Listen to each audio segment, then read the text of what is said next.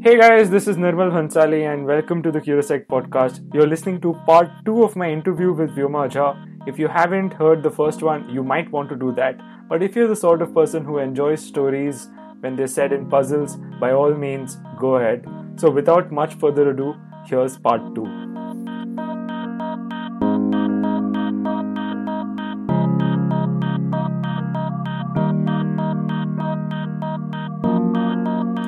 What about your decision to study abroad? Was there any pressure on you? I mean, you were doing something that was more research oriented and it wasn't the norm. So, did you face any pressure? No, I mean, I wouldn't say that there was any pressure on me to do that. I think by that point of time, I think I was treating, quite frankly, I was treating the LLM as, as this little step which would help me pivot my way away from being, a lawyer into much more of like a legal academic, and Correct. and somebody who could also sort of do policy relevant work. And so I don't think that the idea of the LLM or the thought of doing the LLM was ever difficult or problematic, and I think my parents also were very supportive of the decision at that time, because several years before that, my father had also done a master's degree, and this was, he had taken a sabbatical from working for 2 years to do a master's degree in public administration. And so we had all, as a family, moved with him while he was studying for 2 years in at McGill University in Montreal, in Canada. So I mean, my brother and I, of course, we were very young. I was probably like 9 or 10 at that point of time, but I mean, as a family, we had sort of experienced that, and and we are, or like, I did have examples around me who were academically inclined, and who had studied more and who had sort of pursued an academic path. So that was never really a challenge in terms of like getting them to understand why I wanted to do this, and where I wanted to do it. In fact, funnily enough, I think my mother was probably one of the few people who was just like, why do you even have to do the clerkship? You should have just applied last year. You should have gone straight from law school. And it actually took me a little bit of convincing to tell her that, no, I think I need to be away from law school for like about a year to find a reason to go back. So of course, no, they've always been very supportive. And in fact, I should say that with the kind of areas of interest that I had, and with the kind of work that I was trying to find and pursue, what was challenging was not the decision to do it, but what was challenging was the decision to stick to your guns about doing this. Okay. It was never hard to make a decision that, oh, this is what I want to do. I think the harder decision, or the harder sort of questions that you're faced with, come a little bit later, because as a career, and as you look at the trajectory, sticking to a career in policy or like research, or or even like environmental policy and research, it just has a very, very long gestation period. It's one of those things where the rewards don't come soon, or easily. And this is rewards both in terms of, monetary sort of compensation, as well as, recognition for your work.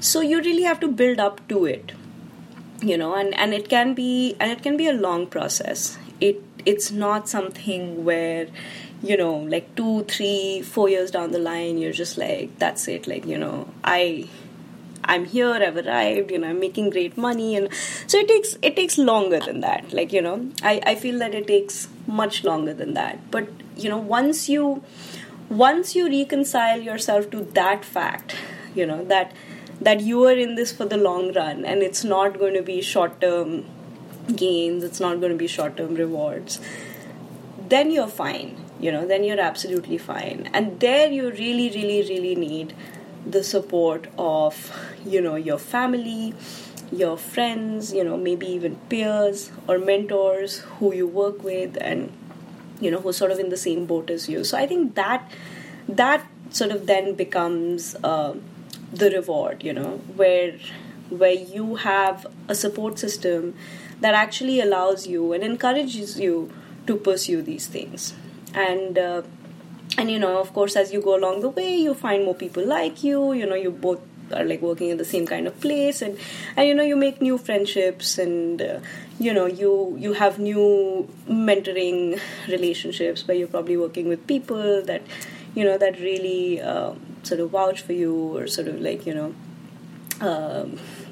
give you the inspiration to sort of go ahead and keep doing the kind of good work that you're doing. So I think for me, I won't say there was ever any pressure or any problems, but that there was definitely the stage where where you have to tell yourself that it's all right to have chosen a path like this, and and if you're not too overly concerned with with the kind of salaries your friends at law firms are drawing, and if you're not too worried about like off-site vacations in an island country and things like that, then you're fine. Then you're absolutely fine. But you do have some people who, like, even if you make this decision, it's harder to stick to it, and somewhere along the way you can succumb to just doing something more run of the mill, right? Like, which is either easier or at least it's more rewarding money wise and financially and all of that. So I think that really is the crux of the issue here, is that those early years are much harder than just joining a law firm straight out of law school. But once you sort of start establishing yourself, once you're a little sure of what you're doing, and once you reach that stage where you can pretty much do your own work and define your own work boundaries, I think that's fantastic. Because and for me, that honestly has been the biggest sort of reward, or like that is something I value the most. I truly value my time and the flexibility with my time the most, because like later on, I remember like I was in a place where I was working 9:30 to 5:30, and I was very happy with my work. It was challenging, it took me places, I was traveling a lot because of it, and traveling not just in India but traveling abroad, so I think when you reach that stage where you start seeing how your work is shaping up in different ways, and the kind of exposure that you have to people and places and ideas, that's when you start sort of feeling happy about your decision. Because that was also the same time when it was hard to meet, some of your other friends who were stuck in office till like 1 a.m. or 2 a.m. or something, and no plans would get made before 11:30 p.m. at night. And I'm just like, yeah, this time won't work for me, So that's like, funnily enough, that's the stage when you start feeling happy about the path that you have chosen, because you're just like, okay, this is not so bad. I mean, sure, I haven't made that much money. Sure that it's taken me a while to really kind of be comfortable with my space and to own what I work and all of that. But it's it's rewarding. Like, by that time it's rewarding. So I think the ability to do the kind of work which gets you excited every day, and the sort of the flexibility of time to do that is something which is one of the most attractive things about this this line of work for me, I feel personally. Yeah. So you did your LLM in New York University, and later on you went on to study in Stanford as well. Could you tell us a bit about how you ended up in Stanford, and what do you think about the whole experience of studying in a completely different setup abroad? Yeah, yeah. So New York University happened again for the reason that it was one of the few places that was offering at that point of time a specialization in environmental law LLM. And it was also the year that the Copenhagen climate talks had just happened and sort of failed quite spectacularly. Like, there was a lot of media coverage around it, which is something I'd been following. And, and there was this huge meeting, international meeting, where, you had countries coming together trying to shape what would be international climate change law. And yet these negotiations failed spectacularly, So I think climate change and the idea of climate negotiations sort of really, that was the sort of entry point for me, was sort of following those talks and seeing what happened there. And it was around the same time I was applying, and NYU was actually offering courses on climate change law and policy, on climate finance, and they had a pretty strong focus on this new emerging field within international law that was really grabbing eyeballs. So for me, that was the decision to do the LLM and going there. Studying there was a very, very unique experience, because American law schools typically are very, very different from Indian law schools in terms of like just the way they structure their programs. Like, you are doing something constantly.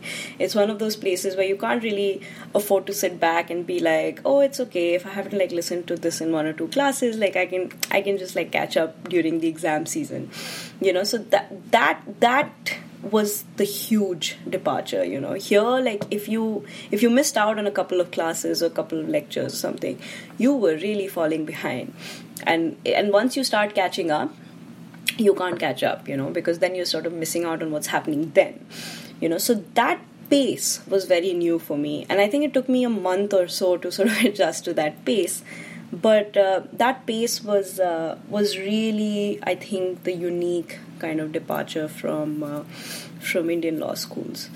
But having said that, one of the things that I realized, and I maintain till date, is that with Indian law schools, you are really, really taught how to find things, and just how to find laws, and just that sort of analytical, thinking so well, be it through moot courts in class, or be it through other moot court experiences you have, or even some of the ways in which some of the basic courses are taught, where you're just okay, you have to wade through these laws, you have to figure out how they're applied, or what case law is there, and then get to what you're doing. I think that basic training of how to find something, how to apply it, just seeing the case law and then sort of reaching your final analytical decision, I think that is a very, very strong feature of Indian law schools, and as much as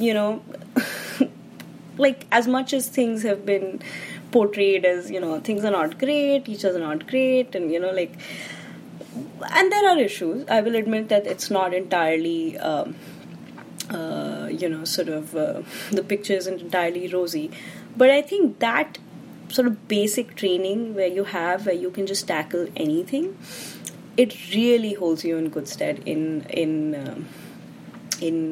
the sort of foreign universities as well, because one of the things that I felt was that a lot of people from a lot of other countries as well, they may not have, or they are not as comfortable going outside their area of experience, or work, and things are just very, very new, But I feel that the law students, or people who come from Indian law schools, there is no there's no fear of tackling the new, because you've done so many different things through law school. You've done so many different topics and subjects and all of that. And maybe that's just a function of how Bar Council has, prescribed our course syllabus, where you're doing so many things that you're ready to tackle anything, So that, I think, was great, seeing that. And, so even new things and new topics and new subjects, that basic training kind of keeps you going,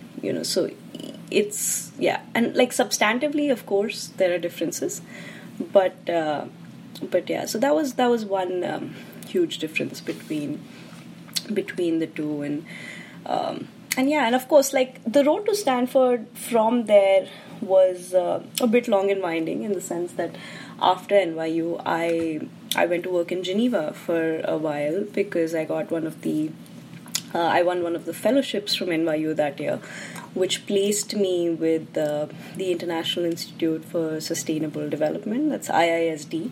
Oh. And I went to their Geneva office and spent a few months working on international investment treaties and, issues of sustainable development within international investment treaties. So that exposed me to a whole new line of work, which was international investment law. And I had, up until then, of course, had a core focus on WTO trade, as well as climate change, law and policy. I'd picked up, the sort of tools for that while at through my time at NYU.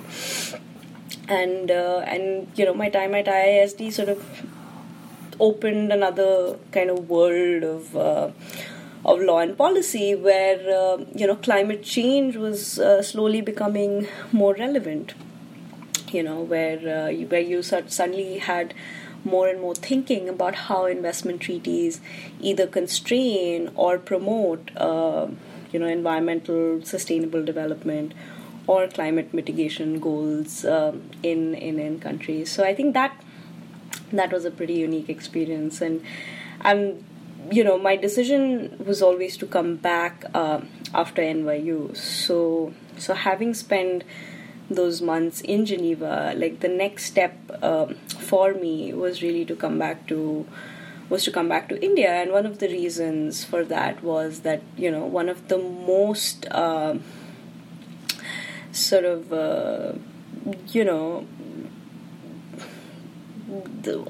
of the biggest fields, one of the biggest spaces for that kind of work, for policy relevant work on climate change, was actually in India, because there's a lot which has been happening in the US. The Europe is, of course, not without the people who do this kind of work. Yeah.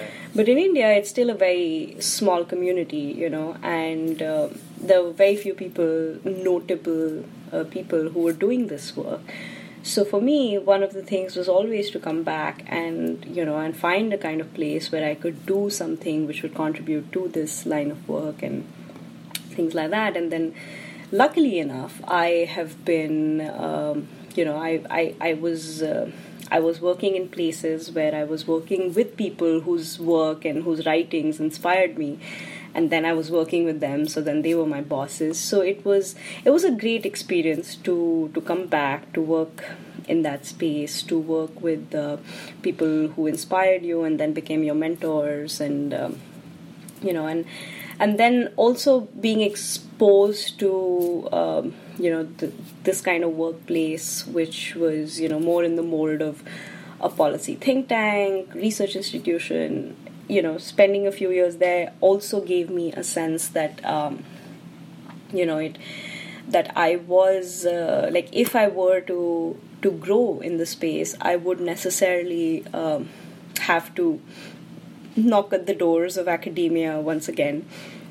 And so spending more and more time, I realized that the next sort of natural progression would be pursuing my doctoral studies and truly sort of finding my niche as an expert, as a researcher, as as somebody who could be a relevant voice in the sort of broader climate change community in India. So for me, those years of work experience were really helpful in sort of bringing me back into academia and into into sort of applying again for my doctoral studies. So Stanford was a result of that, and one of the reasons it became the places I applied to. I must admit I would have never applied to this place if I hadn't really moved here. So I got married sometime in 2015, and my husband works in the San Francisco Bay Area. So I sort of moved here at that point of time and took a couple of months off where I was, working remotely, wrapping up some of my old work assignments and things like that, and then also sort of figuring out where to apply. So for me, the natural decision was to go back to NYU, for their JSD program and apply for that. But while I was here, I actually sort of met a couple of people, and I found out about Stanford and their program called SPILS, which is the Stanford Program in International Legal Studies. Okay. And what was very unique about this is that it is one of the few, perhaps the only places, which has a very strong focus on interdisciplinary work and empirical work, and having come from the policy sort of arena and doing policy relevant work for a few years, the fact that this doctoral program, even though it's in the law school, it actually allows you to cross disciplines and do more policy relevant work and to really find your niche as an academic. I think that to me was very exciting. So of course it meant that I applied to the SPILS program, which would have meant another year of a master's degree, and then from within the SPILS program they choose their JSD candidates, or they choose their doctoral candidates. So ordinarily they will have a cohort of about 10 to 12 people, from which about 3 to 4 will make it to the actual doctoral program. And the doctoral program is also unique in that only candidates who are in the SPILS program can apply to the doctoral program. So it essentially ended up being a two-step process to reach the doctoral years, so to speak. But it was extremely rewarding because once again I was working with somebody, and he was my advisor through all of last year, whose work and whose books I've read. So that was extremely rewarding about my time here, and still continues to be. So that somehow so I think hearing about Stanford, hearing about this program, and then deciding that let's give it a shot. I applied here. It worked out for me, and I have been here since 2016 September. So since then I've been sort of back in school and back in academia, so that's where I am right now, and let's see where else or like what next. So how do you go about researching in a field like climate change, environmental law? Like, what do you do there right now? Mm-hmm. How do you approach your research? Mm-hmm. What sort of plans do you make? So one of the things that is very unique, like I said about the program, is that it has a very strong empirical focus. And by that what I mean is that, you're either doing some kind of qualitative or quantitative research where you're employing one of the methodologies to collect your own data and then to analyze your own data and sort of reach your analysis and write, and come up with something new. So through my SPILS year, which was last year, I focused a lot on interview-based research. So my research involved meeting a lot of people, talking to a lot of people to understand or to really sort of unpack the broader political economy questions around the sort of topic that I was interested in. And even now, I am equally sort of excited to do more of qualitative research. So I think, on to your question of like what does research involve, is one is of course knowing your field in depth and really knowing what what's been written, what's been done, and where are the gaps truly which you want to fill, and where are the spaces where you will contribute. So one step of the research is really knowing your space, and the second step is really is exploring new ways in which you can answer the kind of questions that you're interested in, and create a plan for that. So your typical day is I should start with saying that it's supposed to be a highly self-motivated day. So a lot of this research and a lot of how you are motivated to do it sort of depends on how you define your own deadlines, your own goals, your own boundaries. Because even if you have advisors and even if you're working with people, you are responsible for pretty much everything that you're doing, like all the time. So there is going to be no exam or there is going to be no submission where somebody is just like, you're above time, you're like 5 minutes past the deadline, where's the draft? So there are, so I mean, it's like, even if you have advisors and even you have some kind of an accountability, ultimately you're accountable to yourself. So a typical day has to be highly self-motivated, and it involves anything from reading to writing to attending meetings to attending workshops, to also having off days where there's absolutely no new idea in your mind and you're just like, what am I doing? So it's a mix of all of that. It's an entire mix of all of that. It's also about finding your discipline with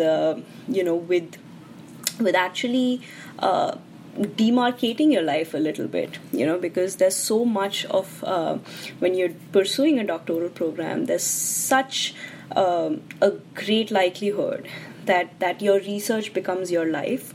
So you also have to be very conscious about demarcating your research from your life. So you have to do your normal things. You have to go about finding your own routine with meeting people or socializing or just like cooking and exercising or yoga. And so there's so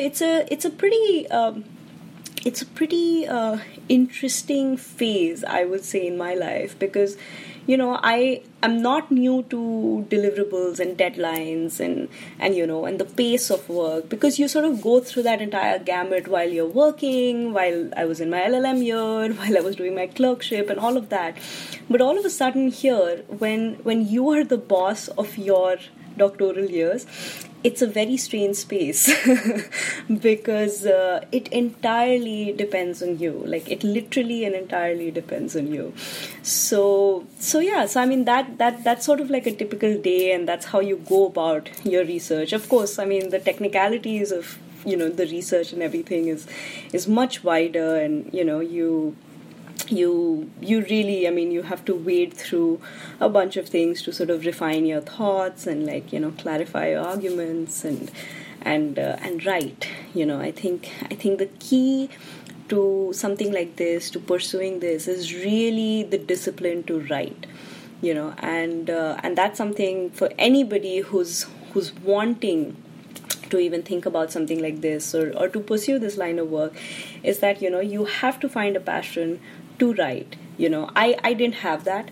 There are still days when I'm unsure whether I'm really passionate about writing, but I enjoy it. I enjoy writing. I like the process. It's it's just something that I have come to really enjoy over the years, and and now that I'm in this phase of sort of pushing myself to do more and to write more, it's also something which is going to test my abilities a little bit. So yeah, it's really about finding out what you're made up of, and what all you can handle and you can do. So let's see. Yeah, but But that's pretty much what the research is. Yeah. Earlier, you said that when you're working on something like climate change or environmental law, you need to tell yourself that it's going to have a long gestation period, that your efforts will be fulfilling only in the long run. But how do you actually do that? Because when you work on something like climate change, you don't really know about what's really happening around you. You don't really see any tangible benefits. You don't know if people are going to make the right policy decisions, or you don't really know what's happening. In situations like this, how do you motivate yourself to work on climate change or environmental law for that matter? Well, for me, quite frankly, what you sort of described in your question as the biggest challenge. Like, what do you do when people are indifferent to a field like this, or to issues like this? Exactly. How do you keep yourself motivated? For me, that is my biggest sort of motivation. That is something that actually excites me the most, is that people are apathetic, or is that they're indifferent? It's like, where can you, through your work, change either the minds or the perceptions of people, or policymakers, or, businesses or companies, about the kind of issues that they will face as a result of climate change. So for me, that indifference is actually, the breeding ground for all my work, quite truly. So it is getting that level of awareness and, sort of education across, where you are able to convince people through your work, through your writing, through your efforts, that is something which needs attention. So despite, the fact that things are not entirely tangible, I wouldn't say that they're, intangible completely, because there are a lot of things happening which you can see. You can see the progress which is being made. Like, just for instance, one anecdote which I should give is that when I was in Jodhpur and when I was studying there, I had never come across or even thought about issues of renewable energy, for example, right? It was never a field which was plausible enough, or it was just sort of, wise enough to get into. And now, in the last 10 years, that is one of the biggest and most emerging sectors of work in India. And Jodhpur itself is an example of that, because now when you drive out of Jodhpur, just like a couple of hundred kilometers, and you are surrounded by fields and fields and fields of wind farms. So that, to me, that literal change in landscape, both sort of literally and figuratively, is something which is, it's just truly fascinating to me. And that's something which I think, is what I say when I say that things happen. It's a little bit of a long-term investment. Things won't happen overnight. It'll take some time to happen. But the fact that there's so much opportunity and there's so much scope to affect change and to change policies and to bring about the right kind of policies and to like wipe away that indifference, there's so much scope for that really keeps me going. And for me, I personally have always tried to do it in two ways. One is, of course, working in that space, and the second has been teaching. Teaching is something which really emerged as a very unique sort of experience, and something which now I truly cherish, and I really enjoy doing that. So of course I haven't taught in a little while, but I'm hoping to get back to it soon. But I did a visiting faculty stint in NLU Delhi, where I designed and taught 2 courses on climate change law and policy, as well as international economic law. And it was an extremely rewarding process for me, because when I offered it for the first time, and this was sometime in 2014, I wasn't really sure how many people would sign up for a course like climate change law and policy. You know, it's an odd course, it's an odd seminar course to have in a law school, and you know, the enthusiasm and the appetite for a course like this was something that really amazed me, you know, and I taught it a second time round as a result of that. So, you know, so for me, you know, truly, like in my space, in my own way, that is something which really excites me, is the ability to you know, not just work in that space, but also be teaching it in a way that, you know, that can get more people perhaps, you know, interested in pursuing a career of this sort, or a career in this. And now, you know, the way climate change has evolved as a challenge, I should also add that it is not only a problem of the environment, right? Or it is not only a problem that, you know, that somebody who's interested in the environment should be concerned with. It's actually a problem which is going to affect everybody. So, you know, it's not just the environmental activists who are going to be talking about climate change issues.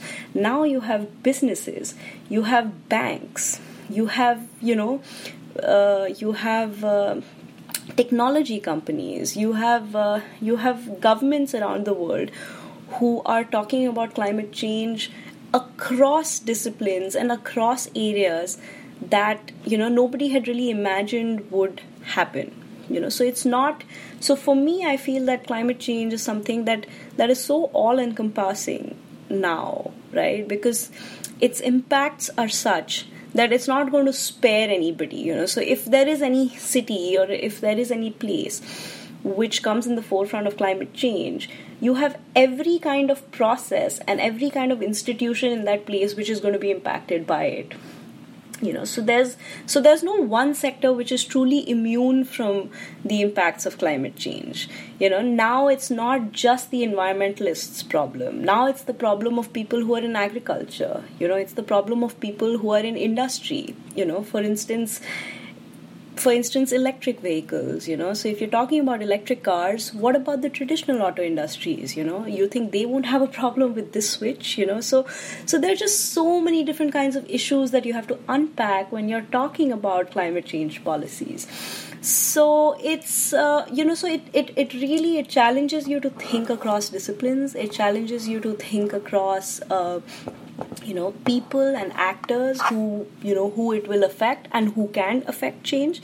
So it really is, you know, as a career choice, it is actually something which, you know, somebody with a law degree, somebody with a science degree, somebody with a business degree, somebody with you know, somebody with an architecture degree can actually be working on. You know, it is the kind of space that will have work and will have issues for everybody to grapple with. So yeah, so for me that continues to be the motivation, despite, you know, how unfortunate some of the recent sort of things have been in this space, and, you know, and just sort of the recent leadership decisions have been around the issue of climate change. Yeah. A couple of things more. So, do you have any future plans? Like, have you figured out what to do after pursuing your PhD? Do you know what you want to do, or are you still weighing that option out? Well, I don't have immediate future plans because I'm still a little while away from the completion of my sort of doctoral program, so I'm still a couple of years away. But I mean, broadly speaking, I would say that I will be working. I don't know where exactly, but I will certainly be working at you know, at the interface of sort of, you know, policy relevant work as well as academia. So I hope to be doing the kind of work I've been involved in so far, where, you know, you're working with people across the world and, you know, on projects which are current and cutting edge and dynamic. And I also hope to be teaching, and I certainly hope to be doing that in India. Oh. So for me, a lot of the way I have worked and designed my work and sort of, you know, continue to pursue my work, a lot of it is with an India focus, and teaching in India is something that is it's certainly in my long-term plans. So yeah, and maybe if things go per plan, I might even come back to Jodhpur and teach for like a visiting stint or something of that sort. Let's hope I'm there. But yes, but no, but I certainly, I mean, long term, I would definitely hope to be working in India and on these similar issues, and let's see what's in store. As I say, and as something that I've kind of followed sort of through my life in a sense. Like I read this quote like ages ago now. I think sometime in school, like either 9th or 10th, and it's something that stayed with me, which went that map your future, but always in pencil, So and I'm just like, that is perfect. So you should have plans. You should always have plans. Never be a lost, wayward soul. But do it in pencil, because you always need to be prepared for whatever is in store. So yeah. So let's see what's next. Just one last question. Yeah. Mm-hmm. If you had the chance to do over some things in your life, what would you do differently? Yeah. Or would you do anything differently? Would I do anything differently? Well, I should clarify by saying that I don't have any regrets, because I usually tend to not have regrets about anything. And this is just a what if scenario. But if I had gotten different advice, if somebody had told me about not doing an LLM and instead doing a master's in either public policy or even an MBA or something of that sort, I may have listened to that, and I may have done my first master's differently. Okay. But having said that, I don't regret doing the LLM, because it truly, I mean, although the LLM is not the best degree to help you branch into the policy space, it is a bit of an uphill task even after an LLM, because the LLM is just and I could go on for another podcast about how the LLM is not the degree you want to do if you want to be working in the policy and sort of research space. But having said that, I mean, it truly opened up a lot of opportunities for me, and it took me to do the things that I've done, and I won't do any of them any differently. And it's kind of what led me to come back here. To come here to Stanford, and that truly is quite a sort of happy achievement, and it's an opportunity that I'm trying to make the most of. And but if I were to do things slightly differently, and I don't know how my career would have shaped up, I don't know what trajectory my life would have taken after an MPP or something like that, but maybe I could have done that differently at that point. Well, thank you so much, Vyoma. Thanks a lot for coming on the show and telling us your whole journey about like doing the LLM, pursuing climate change. And I hope you change the indifferent minds that you're trying to do through your research. Thank you so much, Nirmal. Thank you so much for inviting me for this podcast. It was really great talking to you. And if anybody ever hears this and is thinking about this space for any kind of work or or sort of any kind of study, then they should absolutely reach out to me, and I'll be happy to talk to them more about everything I've done and everything that I hope to continue to do. So thank you so much.